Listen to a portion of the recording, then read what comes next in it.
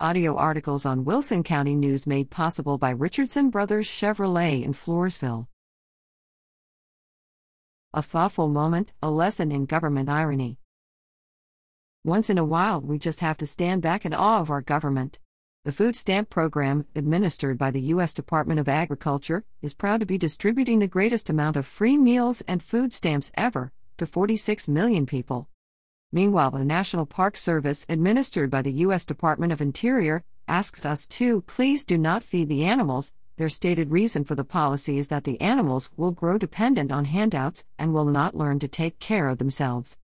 Thus ends today's lesson in irony, and don't feed the politicians. Circulating the internet and shared by a Wilson County News reader.